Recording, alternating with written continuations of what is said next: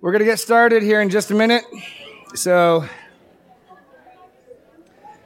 yeah, we're going to get started here in just a minute.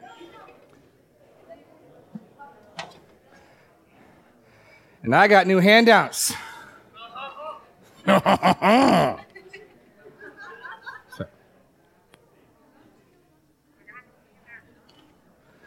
Maybe if we had a large wooden badger. Sorry, no.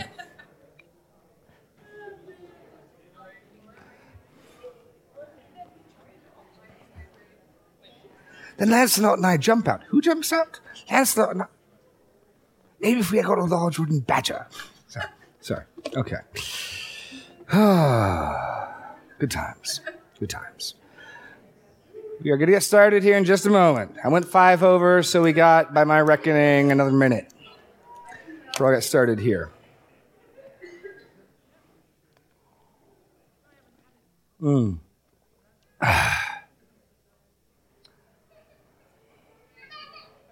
got the whole,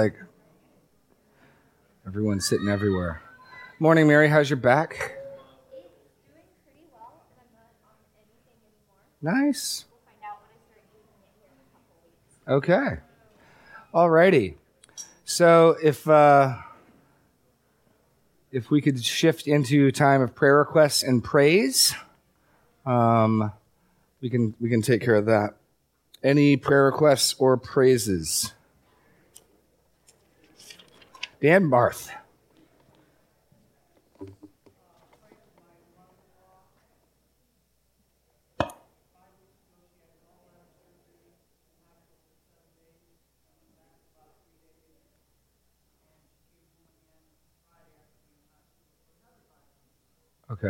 Okay. Zeb, could you exhort the people to move into the fireside, please, so we can take prayer requests? Thank you. In love, but exhort them. Exhort away. Okay. So your mother-in-law, sorry, Dan.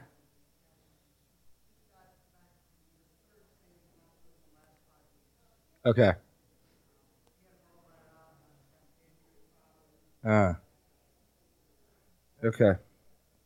Okay, we will pray for your mother-in-law. Absolutely. Yes. My mother her MS is picking up. She's pretty much given up independent walking. She's now using a walker for the most part. The construction on the house is recommenced, which is good. And I'm hoping she'll be out here by the end of the summer, early fall. But it's shutting down her nervous system. That's what MS does. It is what it is.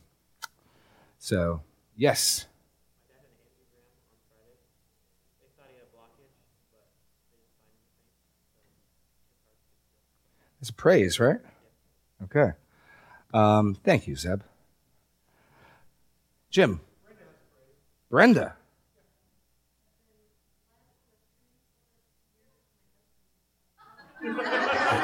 You lucky thing, you.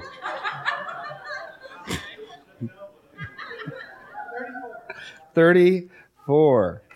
Okay.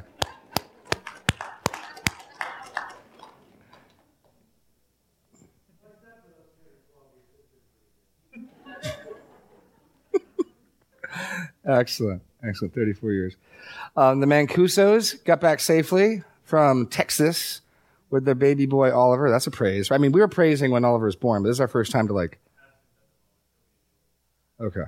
Still, I'm glad the Mancusos are back and with their firstborn. Any other? Yes. What's the most recent update on that? I heard they found. Who's got the most recent update? Do you?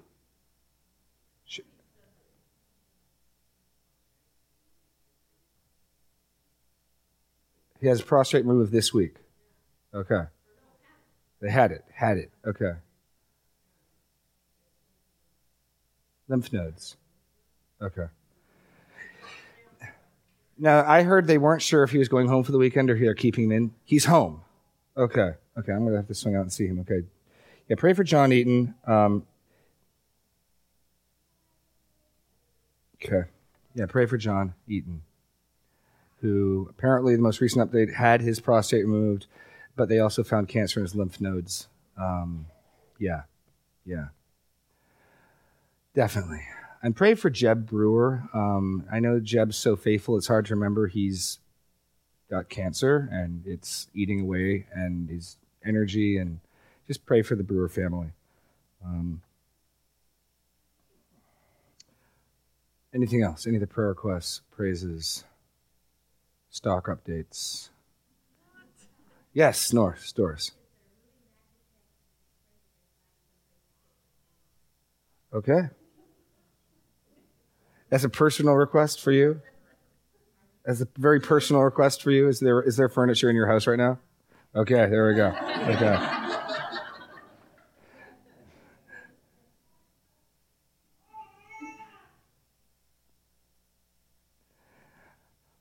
Okay. Any other? Yes, Elsa. Mm-hmm. Yes. Yeah. Indeed. That we would. What does Peter say that we would? Paul says we know how to answer every man, that we would season our words with salt, so that we might be able to give a reason for the hope that is within us. When people ask, there's a lot of talk about issues that can very quickly become gospel issues. One of the positive things, remember, well, I'll start there when I get done with the prayer requests. Okay. Any other prayer requests or praises?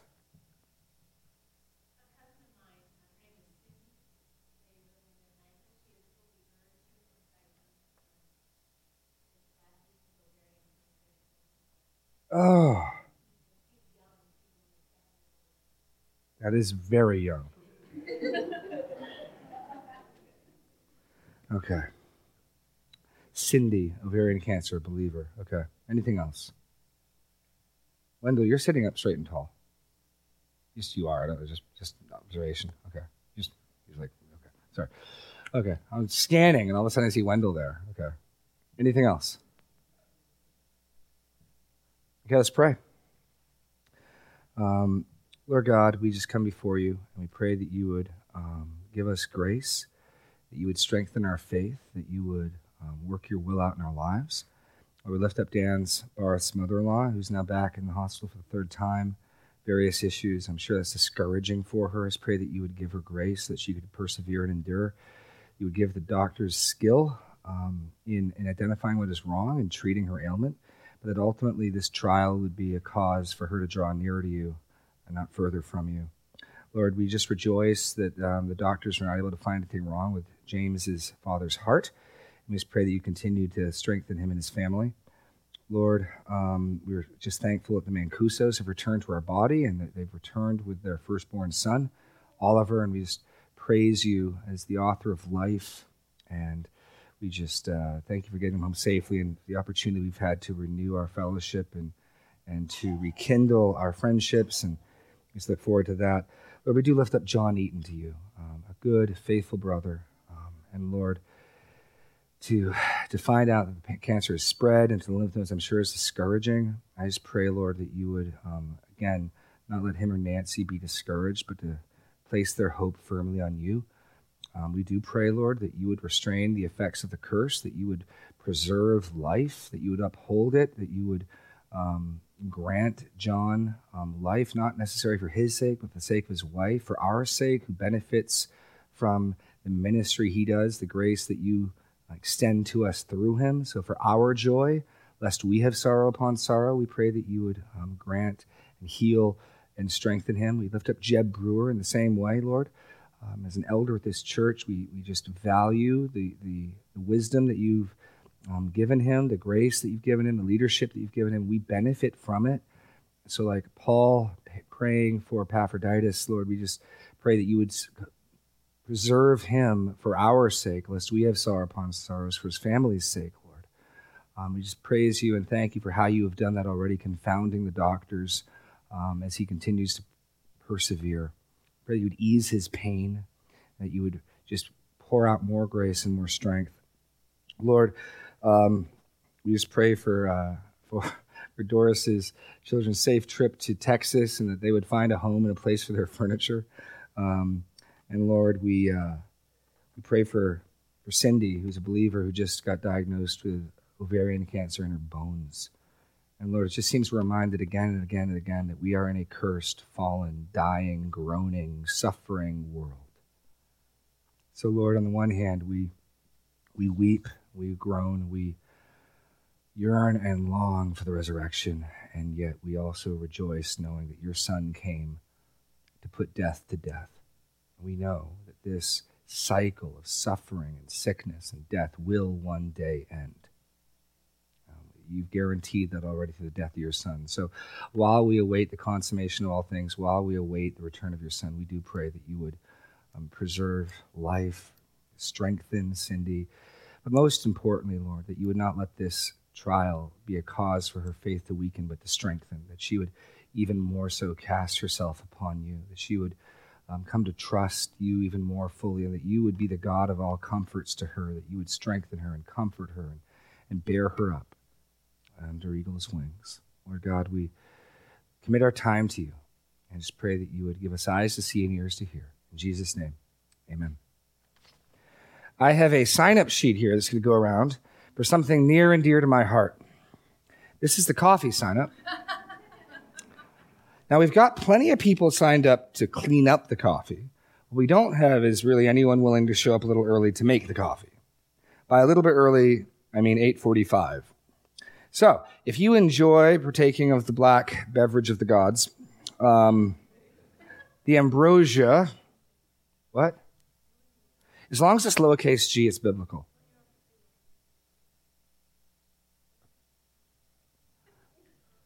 It was implied in the way I said it. My enunciation was clear. You say lowercase g gods different than uppercase g gods. Okay. But here's a sign-up sheet, so please consider, if you have the spiritual gift of getting here 10 minutes early, then you could sign up. I'll pass this around. What's going to happen is we're not going to have coffee one day, and I'm just going to walk around with that, and people are like, where's the coffee? I'll be like, sign. Right here. Right here. So please consider serving us in that way. Yes, Wendell.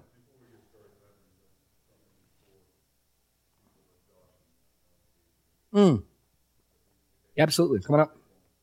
Okay. I've been handing out some cards. The Crescent Project, presented by Bridges. It's a bridge ceremony. It's going to be, this individual is going to be talking at Grace Church on the 24th of October. Of course, Josh and Melanie or Walter and Eva Knight, as they're otherwise known as, witness to and their missions with Muslims. And this project answers a lot of questions. If you are interested in getting involved that way, or even not, just want some questions answered, what they do, they explain the difference between a Muslim and Islam. There's some things that if they're a Muslim, and how you can distinguish kind of where they're coming from when you're talking to them, the way they present stuff to you. This lady and these people explain to you. There's some things Muslims just cannot let go of. In other words, because of faith in Islam, there's a little bit of difference. They explain that difference. And also, if you ever try to witness to a Muslim, you don't get your head cut off. In the first place, there's some questions that they will ask you that tend to be a little intimidating, because they, I don't know how many people realize that, but they probably know scriptures about as well or better than most of us Christians do. And so they answer some of those questions, they present those questions. I think it's going to be real interesting. There is a $30 fee, and if you're interested in going or anything, I've handed some of these out strategically to different people within the congregation. So just go ahead and you can get a hold of me or any one of those people. Some of the Bible study groups have them. Please feel free to do so. That's October 24th. Okay. And are we recording? Okay, we're good. Okay. Before we get started, here's the order of what we're going to cover this morning. I thought I'd open up briefly a little bit of discussion about what's taking place at the Supreme Court, just a couple words on that. Then we'll open up to questions on this morning's message. And then, if we make it to it, I've got the New Covenant Ministry of the Holy Spirit handout. So that's my plan for this morning. So I'm sure all of you are aware of the Supreme Court's verdict and ruling as of what, Thursday? Right, Friday. Well, Thursday was the Obamacare ruling, right? Yeah, okay. And forget even the issue of Obamacare. I just, my mind boggles at saying, yes, we know it's written that way, but we think they meant to say this. That's just a crazy way to rule on anything. Yes, but postmodernism. Yeah. We can make it mean whatever we want to make it mean. Yeah. I just want to say there's probably a couple of, I was having a conversation with some friends yesterday, and in any biblical circumstance, there are a number of responses that are equally biblical, and I think the challenge is like a chord in music that all the notes get hit at the proper volume. So I think there's a couple responses. Certainly on the one hand, the scriptures say, woe to those who justify the wicked, who call evil good and good evil. And so there's legitimate, anytime, any government, any people would say that what God says is wrong is good, or what God says is good is wrong. There's a lament, there's a weeping, there's an anguish, and potentially even a righteous indignation. I think that's an appropriate biblical response. But additionally, we know things like Romans 8:28, that even these events are ultimately working together, according to Romans 8:28, for the good of those who love God. And as Elsa said earlier, this is going to bring into public conversation a lot of topics. It's going to give us an opportunity to speak the truth in love. It's going to give us, it's on the cultural milieu. We're going to have many opportunities to speak to people and get them to the gospel that we otherwise wouldn't have. And so that's a thread too, that even when people try to thwart God and rebel against him, they inevitably end up carrying out his purposes. Nebuchadnezzar is a prime example of an evil and wicked king who did exactly what God wanted him to do. And so there's that thread. And there's also the thread of recognizing that as much as we love our country, as much as as much as I am grateful for the privileges and the freedoms I have, ultimately our citizenship is another country. And things like this remind us that as great as our country is, it is not our final home. And all those are equally true biblical threads. And the danger or the challenge is to make sure we're sort of ringing all of them and not just one of them. We're not just the angry thread, or not just the sad thread, or the detached, who cares because God's in control thread. But I think biblically all of those are righteous and right responses of feeling. It's tough. It's difficult. Any thoughts or questions on that? That was just sort of my off-the-cuff pastoral thought that I've been chewing on that's gone on last week.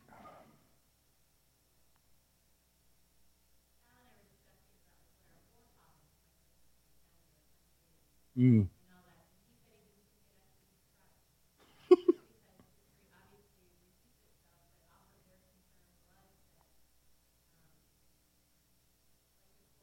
Right.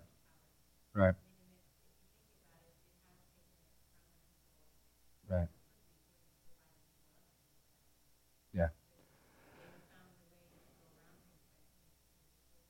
Yeah.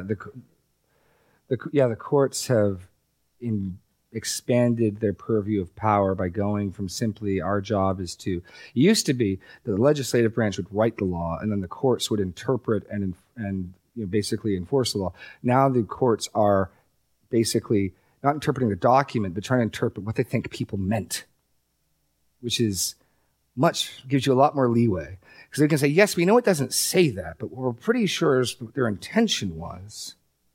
Try that next time you're pulled over for reckless driving. I know the law says this, but I'm pretty sure what they meant to say was I can drive as fast as I want. Right? Wendell. Yeah. Yeah. Yeah. Yeah. Oh, yeah.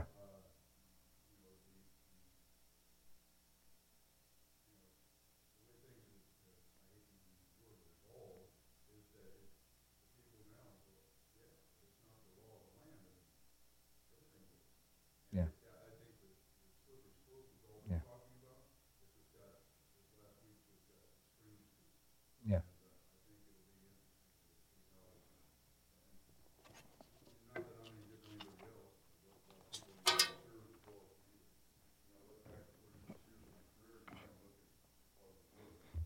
Mm.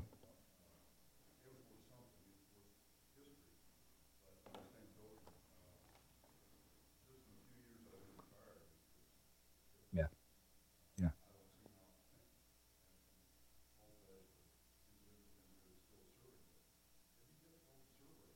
Mm.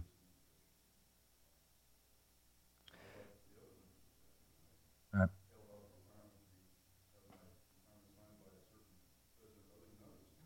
Right.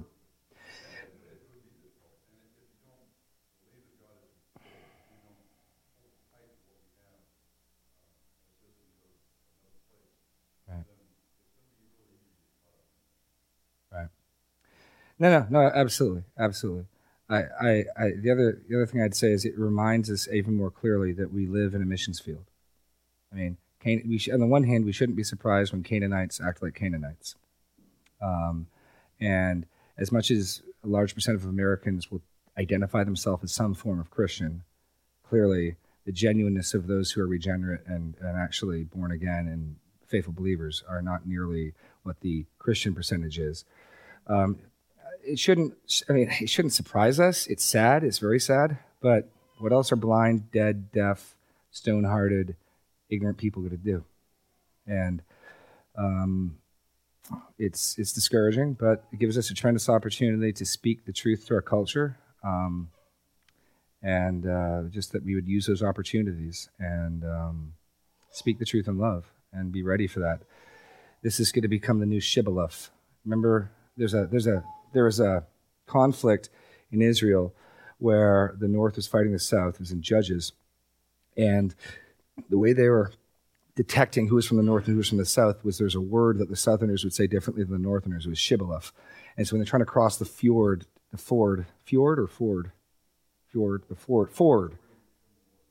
Yeah. When they're trying to cross, well, see, that's why, like in some countries, you don't say drip, you say dreep. And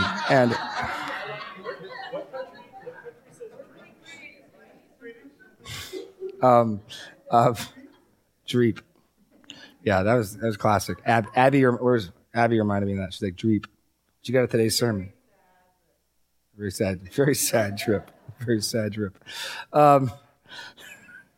But it was basically became a way of testing, and this has now become the issue of whose team are you on. I mean, so in one sense, the issue of gay marriage, while it's by no means the most important issue in the Bible, is become such a clear black and white litmus test for whether people are going to hold to the scriptures or not, that it becomes a very, very quick gauge of, in other words, the importance of this issue isn't fundamentally the importance of the issue of gay marriage. It's an important issue. It's really the importance of the authority of Scripture. And very, very, very quickly it will reveal whether or not a person holds the authority of Scripture or not. So it's become a sort of cultural shibboleth, that very quick litmus test. Jim? We knew this was coming for some time. Yeah. Frankly, I would have been amazed if it had gone the other direction. Yeah. I think you said it best. Why would you expect Canaanites to back up this? Right. For me personally, I have family members that would agree with the decision. Right.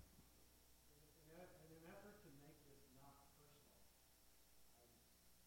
going to not start sentences with I think, Mm. but rather what the Bible says and what God says about this. Right. You can leave it at that. I can't change their heart. I can only express what is true. Right.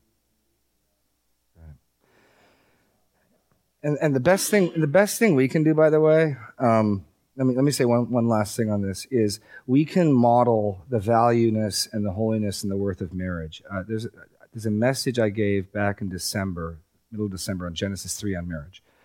And one of the points I made there is that one of the reasons why our culture calls us hypocrites and doesn't take us terribly seriously when we speak about gay marriage is because we have not, as a Christian culture, been modeling that seriousness of marriage for the last 50, 60 years or so.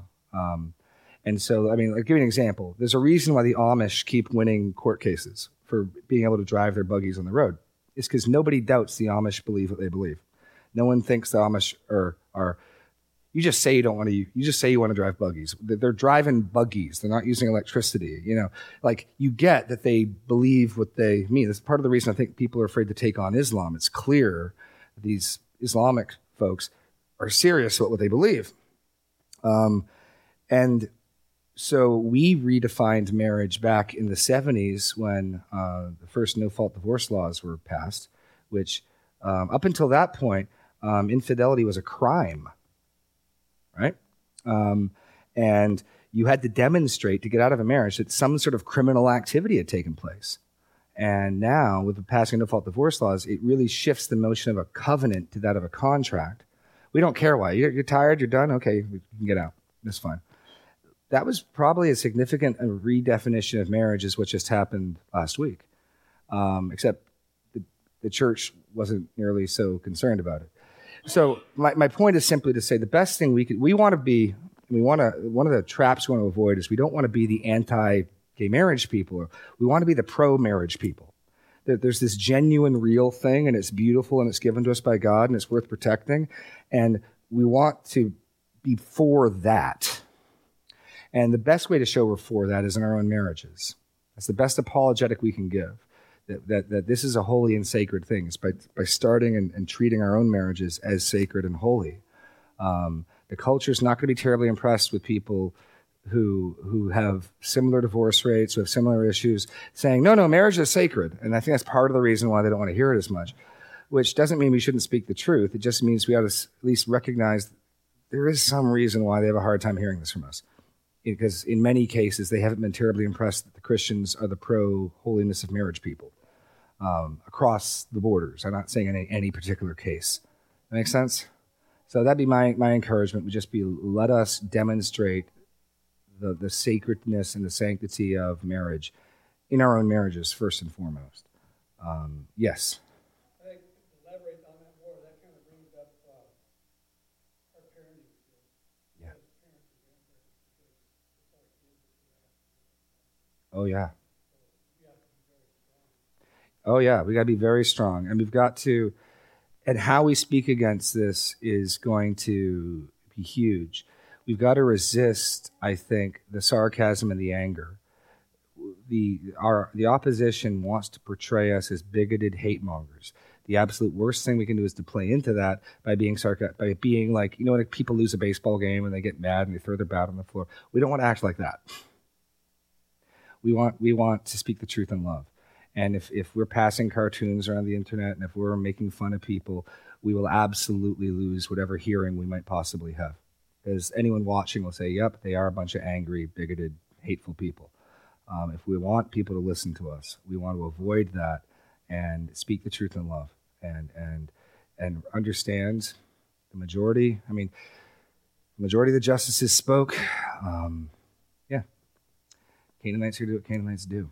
Doesn't make it exciting when Nebuchadnezzar puts up a golden statue and tells everyone to worship it, but hey, Jeremy.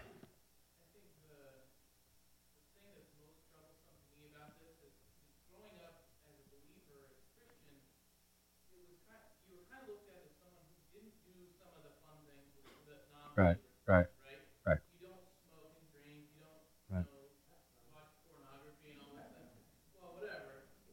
But what other people thought that they had freedoms to do not being Christian?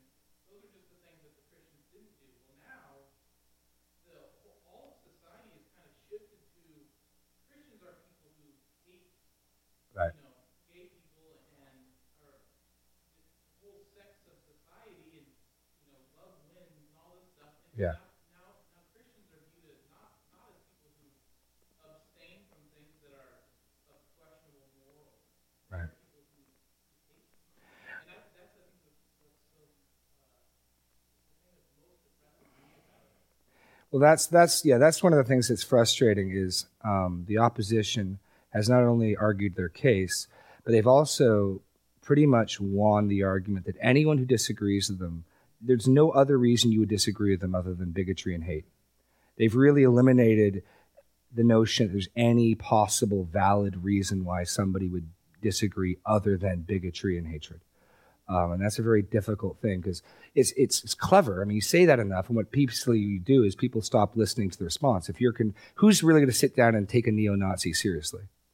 Well, let me hear you out. Let me hear why you're part of the Third Reich or whatever. You know what I mean? No one's going to take a neo-Nazi seriously because we're pretty much convinced that type of group are not based on rational arguments but hatred or some other thing. If The enemy does not want us to be able to speak the truth in love, clearly. And so, yeah, it makes sense that they're trying to paint us out that way, which is why we've got to be careful to season our words with salt and not play into that. Not act like angry people who are upset.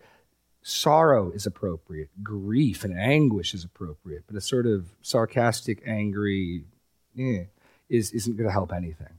God will judge the earth in righteousness. Make no mistake about that. That God will, these wrongs will be righted. He doesn't need our help to right them.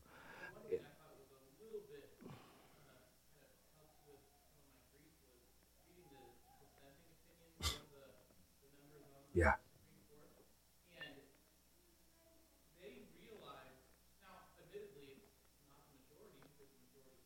Right.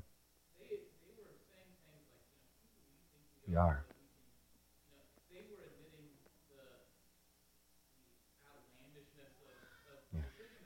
Yeah.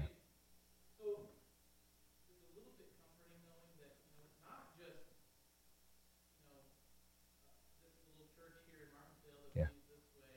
Yeah. Right. Right. Right. Wendell, you're.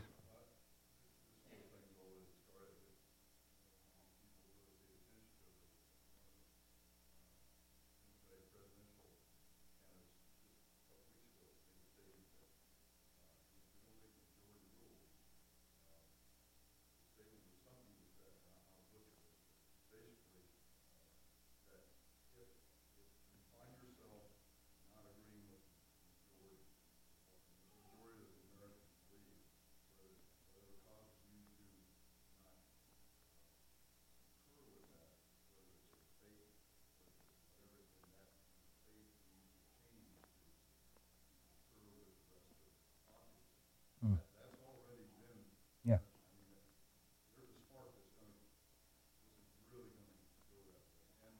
Right.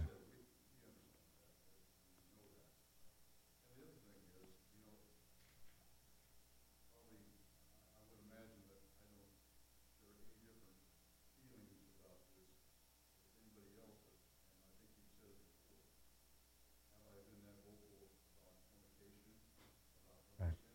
Right.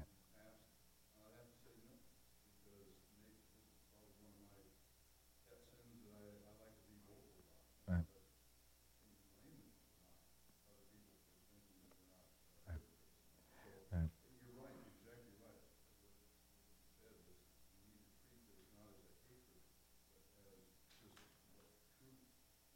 Right. Right. And recognize that we, and by we I mean the American church, are partly responsible, share a certain amount of culpability on why they'd have a harder time taking us seriously. If all through this, it was like, man, Christians take marriage seriously. I mean, they take marriage seriously. Then they might disagree with us, but I don't think the charges of hypocrisy and just bigotry would be as strong. Just like people get that the Amish really are serious about not using electricity. You may think that's silly, but they clearly believe it.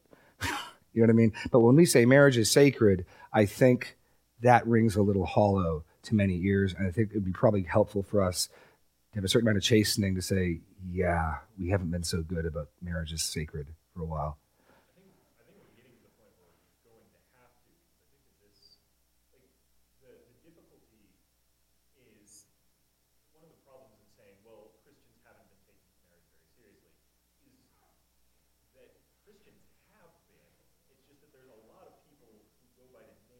Yeah.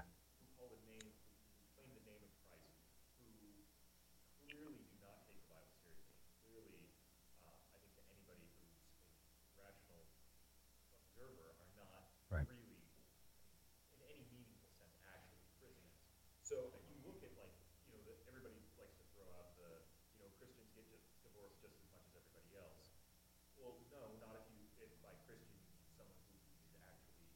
Right.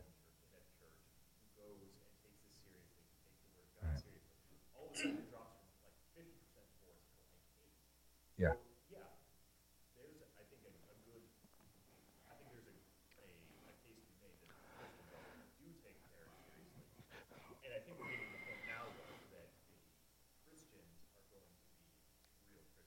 Yeah.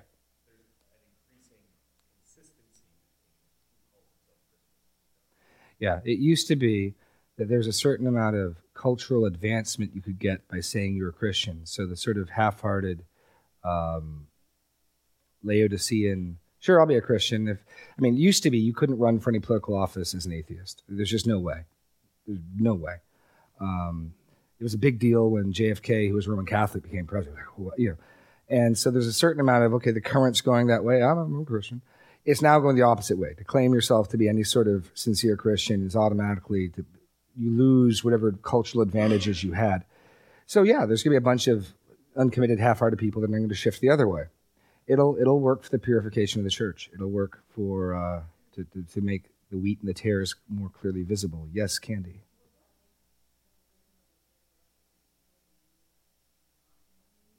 No, because I don't. No. It helps because I don't hire myself out to do weddings, and so I've always from day one reserved the right, for whatever reason, to not do a wedding if I don't want to. I don't see Scripture calling me to do weddings. And so, if I just had a bad feeling about something, I wouldn't want to do a wedding unless I could get my heart into it. I also don't, charge. People generally will give me an honorarium, but it's not something I vocationally do. And so there's no transaction of money. There's no contract or sales receipt. Also, we don't rent out our church for weddings unless you're part of our body or like 1 degree out, our wedding pack. So it would be different if we were a building that regularly rented out for all sorts of different weddings. And then we're saying, no. The first place it's going to hit is if you do a business or if you sell a good or a service, and then you're selectively who you're selling that service to, that's who they're going after first. So we don't sell weddings as a good or a service. We don't rent our building out to people other than as we choose. Our statements are where we're at. So we should be safe for a while. It's not to say eventually we won't be in trouble, but I think initially we're going to be fine. At least in the first couple rounds. They're going to go after first the people who, like that one you heard about in Las Vegas. Well, they're wedding mongers. Literally their profession is we marry people. And the government's going to say, okay, if you're going to marry people, you don't get to pick and choose, any more than you can say we don't do black weddings or we don't do Asian weddings. That's really what it's going to become. Thankfully, we don't sell weddings here. That's not something that we do for profit or as a business.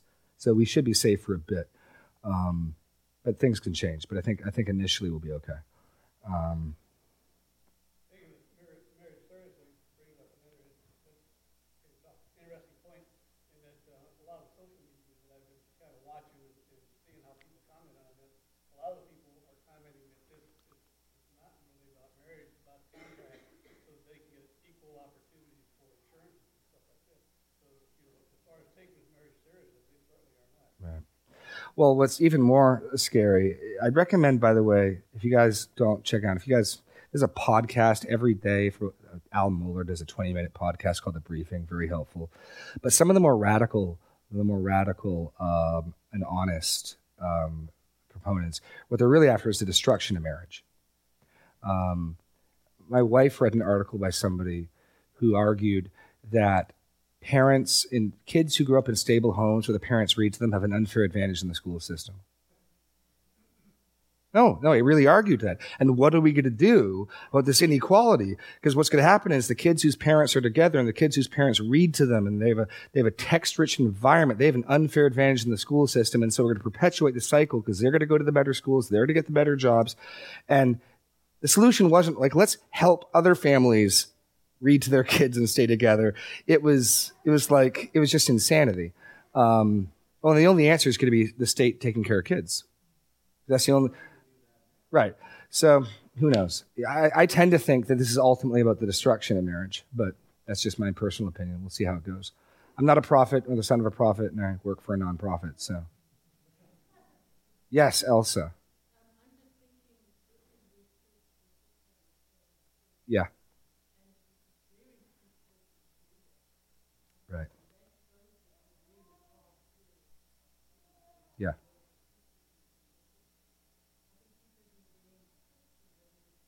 Yeah.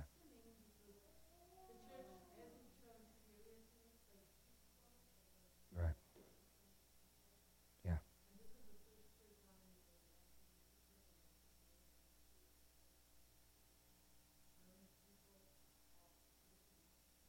Yeah, no, amen and amen. That's part of also the reason. It's not the reason why, but it's another benefit of our emphasis on membership is part of the reason we need to know who we are is because we're not responsible for dealing with the sin of everybody. Paul says God deals with the outsiders. You deal with those who are inside. And so having some clear measurement, okay, inside, outside, is essential if we're going to do, you can't do, if discipline is about putting someone outside, that is impossible to do if you don't know where the wall for inside and outside is. And so that wasn't the driving motive. That's another factor. The one demands the other. Because we aren't to judge the world. God deals with them. We're to deal with ourselves and our own sin. And yeah, that's important as well. Again, the challenge for us, what we should be doing is we should be letting God deal with the world and judging their sins. We should be dealing with our own sin. The temptation for the church is not to deal with our sin and to throw stones over the wall at the world's sins, and have pickets. And that's where you ask the question, when's the last time you saw a million-man rally against pride? We tend to be very lenient on the sins we struggle with. Gossip is a sin no one really talks about. See what I did there? All right. Yes, Gary.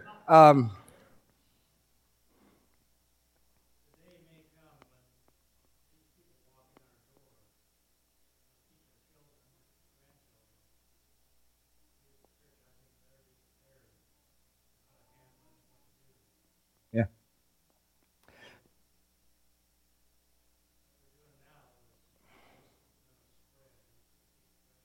Right. Well, it's really just insane. I mean, when I say it's insane, I mean it's like we're getting to a point. Well, think about this. Your gender is a matter of your opinion that can change. So today, I can go into the woman's bathroom because today I'm feeling like I'm self-identifying. I mean, this is not objective. This comes down entirely to how do I feel today? It's fluid and it moves back and forth. I mean, that's just crazy. It's just it's the same craziness about the logic of abortion. Is it a life? Well, if the mother thinks it's a life, it is. And if she doesn't think it's a life, it's not. So if you're pregnant, like Serena, and she got in a car crash and someone caused her to have a miscarriage because she viewed the baby as a life, charges could be filed, a lawsuit could be filed, not just for her damages, but for the loss of the life of the baby. She could also pay someone to kill it. So whether or not that baby in my wife's tummy is a human being with value is entirely dependent upon what she happens to currently think of, which is, again, crazy. It would be more rational if we said it's not a life till it's born. It'd be wrong. That at least wouldn't be contradictory nonsense. But to say, I don't know, what's the mother think of it now, is craziness. But that's really where our laws are at. Is it a life? Does it have rights? Does it have any value? Well, what do you think of it right now? And that could change because you might think differently tomorrow. It's just crazy. I mean, it's irrational. Zeb. Oh, Mary.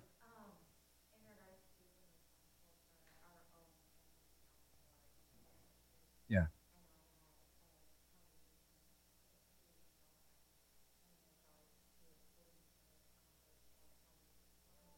Mm. Right.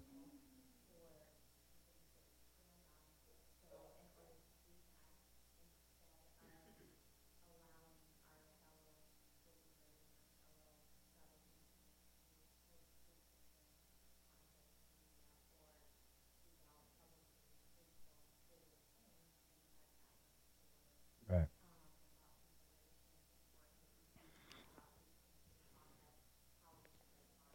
Right.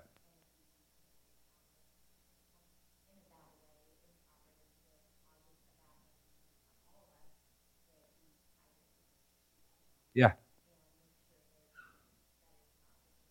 Yeah. Yeah, I would, if you're looking, what Mary was saying was that we need to hold each other accountable and lovingly, gently correct each other. If in public forums, social media, we're venting our anger and our frustration, we need to lovingly say, hey, that's not righteous and it's not helping the situation. And it really is playing into they're just a bunch of angry bigots. My best advice, you want to know how to live in an increasingly pagan world, is read the book of Daniel. Daniel is a model of giving honor to Nebuchadnezzar, giving honor to his son Belteshazzar, giving honor to Cyrus, and yet absolutely without hesitation saying, no, I can't do that when his conscience gets violated. So Daniel can say to a pagan king who puts up a statue of gold and wants people to worship it, O Nebuchadnezzar, live forever, and honor him and serve him well in respect. And yet there's just no question, I can't worship your statue. And he doesn't pick it, and he doesn't, like mount a camp. He just, no, I can't do that. And Daniel is just a tremendous example of giving what honor you can, humbly, submissively, giving what honor you can to evil rulers, and yet clearly knowing where you can't follow. So I would recommend reading the book of Daniel if you want some cues of, okay, how do you deal when your leaders and your people around you are progressively more and more clearly not honoring God? Yes, Wendell.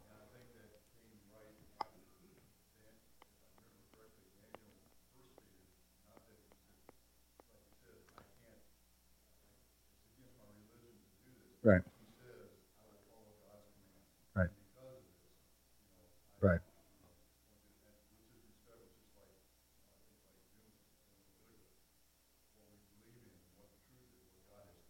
Right.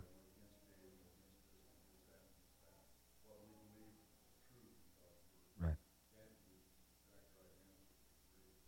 Yeah. So Daniel absolutely does what's the word when you do nonviolent refusal, civil disobedience? Yeah, he just keeps on praying. Doesn't even close his doors. Like, I'm not changing my habit. I'm not hiding what I'm doing. Sorry. And yet he's so faithful in serving. I mean, and we think, well, how can I support an evil government? He's so useful that he survives the regime changes. He keeps on staying on as an advisor, so he's clearly able to still give good economic advice, good judicial advice, good sound counsel to evil people. And yet he knows where he says, I can't follow, I can't do that. And so, I find Daniel very, very helpful. Mary.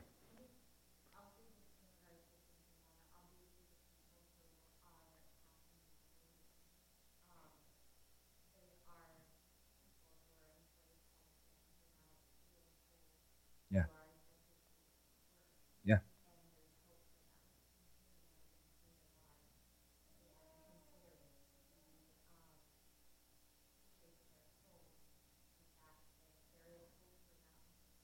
Right. Yeah. No, absolutely. Let me say one more thing.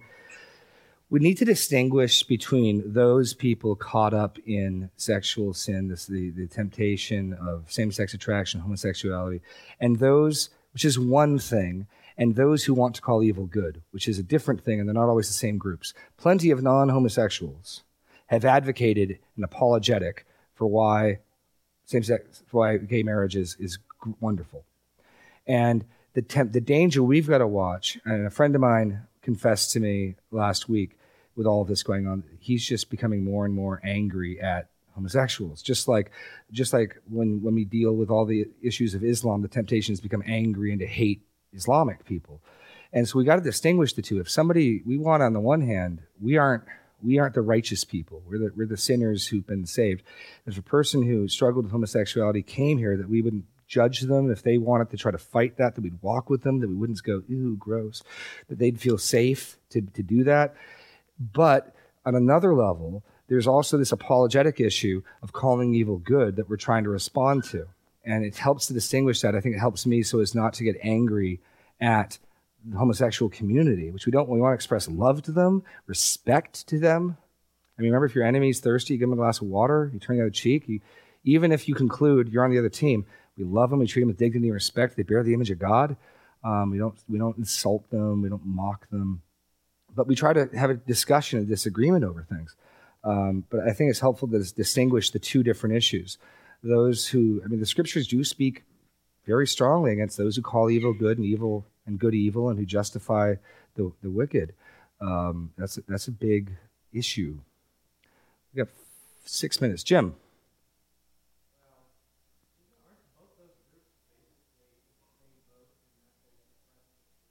Sure. No, absolutely. I'm just saying they're two different things. That on the one hand, we're having a philosophical discussion about marriage. We're having a philosophical discussion with people, or an ethical discussion about marriage. And on the other hand, that group that you're having that discussion with is not necessarily the same group that's struggling with it. You know, and that's all I'm trying to say is what?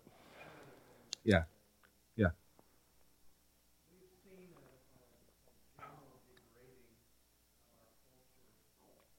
Mm-hmm. Yeah.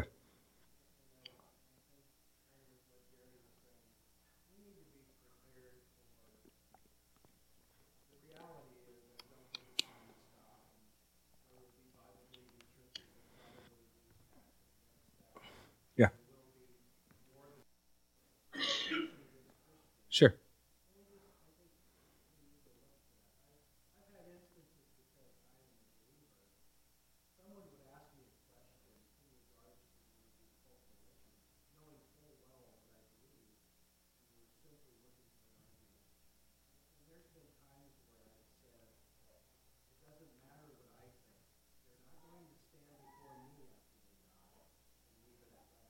Right. Yeah. No, that's wise too. Yeah, Gary. Wanda. Really? I'm sorry, Wanda. Okay.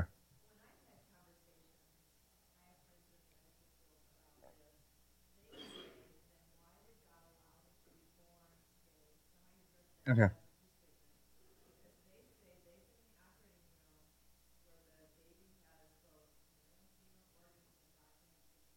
Sure. Right. Okay. Sure. Okay. There's two questions there, and let me separate the two. One is, what do you do against the argument, why would God let someone be born that way? And two, what do you do with people, the rare, I mean, now we're dealing with a real medically minority. We're dealing with like less than 0.001%. What do you do with the people who are born where their gender is not clear? Okay. Let me deal with the second question and then the first question. The second question, we still don't believe in some third category. You either got X or Y chromosomes. It may be difficult to discern what God has made, but we would still argue as Christians that that person is either a man or a woman, granted that their anatomy is deep malformed. But they aren't some new third thing, right? There isn't like X, Y, and Z chromosomes all of a sudden coming out. And so admittedly, go to Matthew 19. Go to Matthew 19. So what I would say there is what we're trying to do then is determine as accurately as we can, and in some cases it might be very, very difficult, what has God made? But Genesis 1 says he made them male and female. There isn't a third category. And so it may be difficult to discern, but then we're going to try to, as best we can. This gets back to the fundamental notion of being creatures. What's really at stake here in the whole transgender issue is the de-godding of God. I mean, that may sound like a bold statement, and I certainly wouldn't. And this gets to something you said, Jim. There's a bunch of things I would say that I would only want to say if I had enough time to unpack what I'm saying. There's some things that make awful sound bites. You know what I mean? And so if you have a chance to explain, but here's the basic thing. What's the fundamental responsibility of a creature? To recognize it's a creature and to accept being what it is, right? So the fundamental notion is once I realize that I'm a man, it's my responsibility to accept and embrace that. And there's a fundamental saying to the potter wife, you made me this way, to say, I want it to be a woman. My first and foremost obligation, Jonathan Edwards in his writings, said the first responsibility of the creature is to accept being. It's called consent to being. And so what you've got is a fundamental notion, no, I will define who I am at every level of my being. That's radical autonomy. And the word autonomy, you've probably heard me say that a number of times, comes from two Greek words, auto, self, nomos, law. Self-law, I'm a law unto myself. And the highest level of autonomy is I will redefine who and what I am. My Reality conform, and we're playing a game where men mutilate themselves and pretend to be women, and then we all play along and say, okay, they're not women. Women, okay. Etymology, we're all man. Some of us have wombs. Right? You're the womb man. I'm man. My wife has the amazing ability to build people inside of her. It's kind of remarkable. So much so that we attached womb man in front of man. We're all man. Some of us have wombs. And no matter what surgeries you undergo, that doesn't change. But we're playing along because people say, well, I think in order to be happy, I need to pretend I'm something else. And we say, okay, if it makes you happy, we'll play along too. So Matthew 19, sorry, it's a long introduction to saying this. Sorry. Okay. After Jesus gets questioned about divorce and remarriage, verse 10, the disciples understand his teaching is so strong and so challenging that the disciples say to him, if such is the case of a man and a woman, it is better not to marry. Jesus said to them, not everyone can receive this saying, but only to those to whom it is given. For there are eunuchs who've been so from birth, and there are eunuchs who have been made eunuchs by men, and there are eunuchs who have made themselves eunuchs for the sake of the kingdom of heaven. Let the one who is able to receive this, receive it. So Jesus recognizes that there are people. And what he's getting at with a eunuch is a person who's going to have no sexual expression. Because basically what Peter's picked up on, and we're not going to dive into this now, but there are people who, because of divorce and remarriage, may be in a category of not marrying, right? That's the eunuchs who are the eunuchs for the sake of the kingdom of God. There might be somebody who, and we do believe here there's one exception for divorce and remarriage, but there are people who aren't that exception. And so some of them are going to be eunuchs for the sake of the kingdom of God. For the time being, I will have no sexual expression. I'm functionally a eunuch, okay? There are people made eunuchs by men. And they lived in Rome where if you were a rich dignitary, who do you want to guard your wife and your harem? Well, you want eunuchs because they won't be tempted, right? And so eunuchs are actually a kind of prized type of slave. But then he talks about people who are born eunuchs, which would cover any sort of genital malfunction or formation. The people who are born eunuchs, or people who are born... There it is, right? That's a wide umbrella category. But we're still trying to figure out as best we can what God has made, what they are, and then embrace that as fully as possible. It doesn't change anything. The fact that it's difficult. In other words, unless the doctor's arguing, no, they are a new third thing. They're neither male nor female. They are this third thing. Then you're still back to these binary categories. And all you're saying is, you're right. There are going to be some cases where it's going to be pretty hard to figure out which category it is. It doesn't change the fact that as creatures, our obligation is to recognize what God has made us to be and then to embrace and be that. And part of what he's made us is gender. Let's get to your second question. The issue of what are people born gay, right?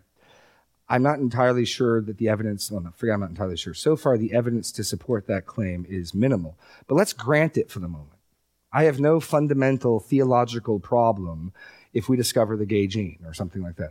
They haven't. All of my looking at the evidence has been really conjecture.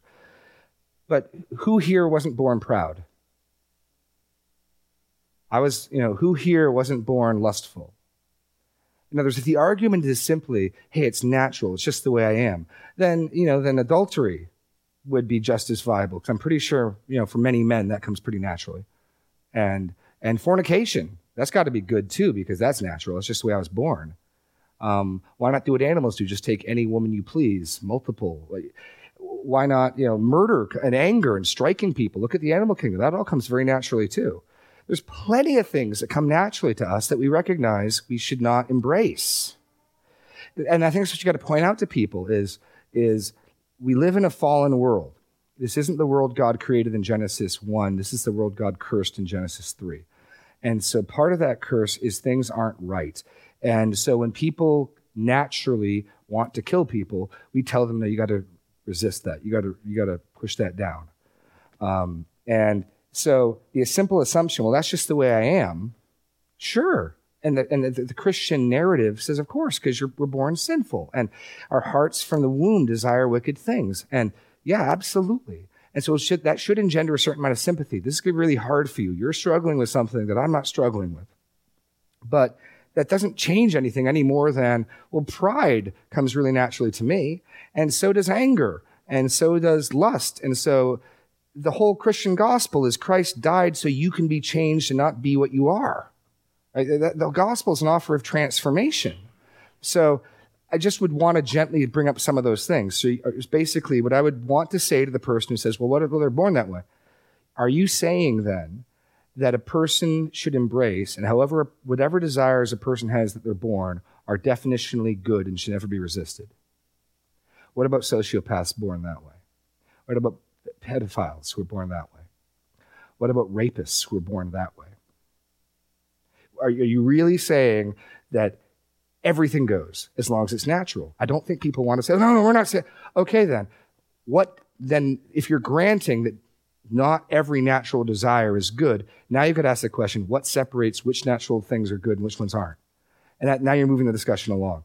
Because now you're saying, it's not good enough. You need to do more than prove, I've had this desire from birth. You need to, which is all they've done so far. If they can prove that, they win. No. My son from birth has demonstrated will, anger, and violence. It's just cute when babies try to hit you because they can't do it very well. You know what I mean? It's like, oh, isn't that cute? But he's flailing his legs and he's, right? I mean, it comes naturally. No one had to teach him. It's the authentic Zadok. And we're going to do our best as parents to train the authentic Zadok into submission. Okay, we're over time. We'll hit into this next week. But be of good cheer. We read this morning how the story ends, and human history will end up with God as king over the earth, however we get there. So God's plans will not be thwarted. Go in peace. Have a blessed day.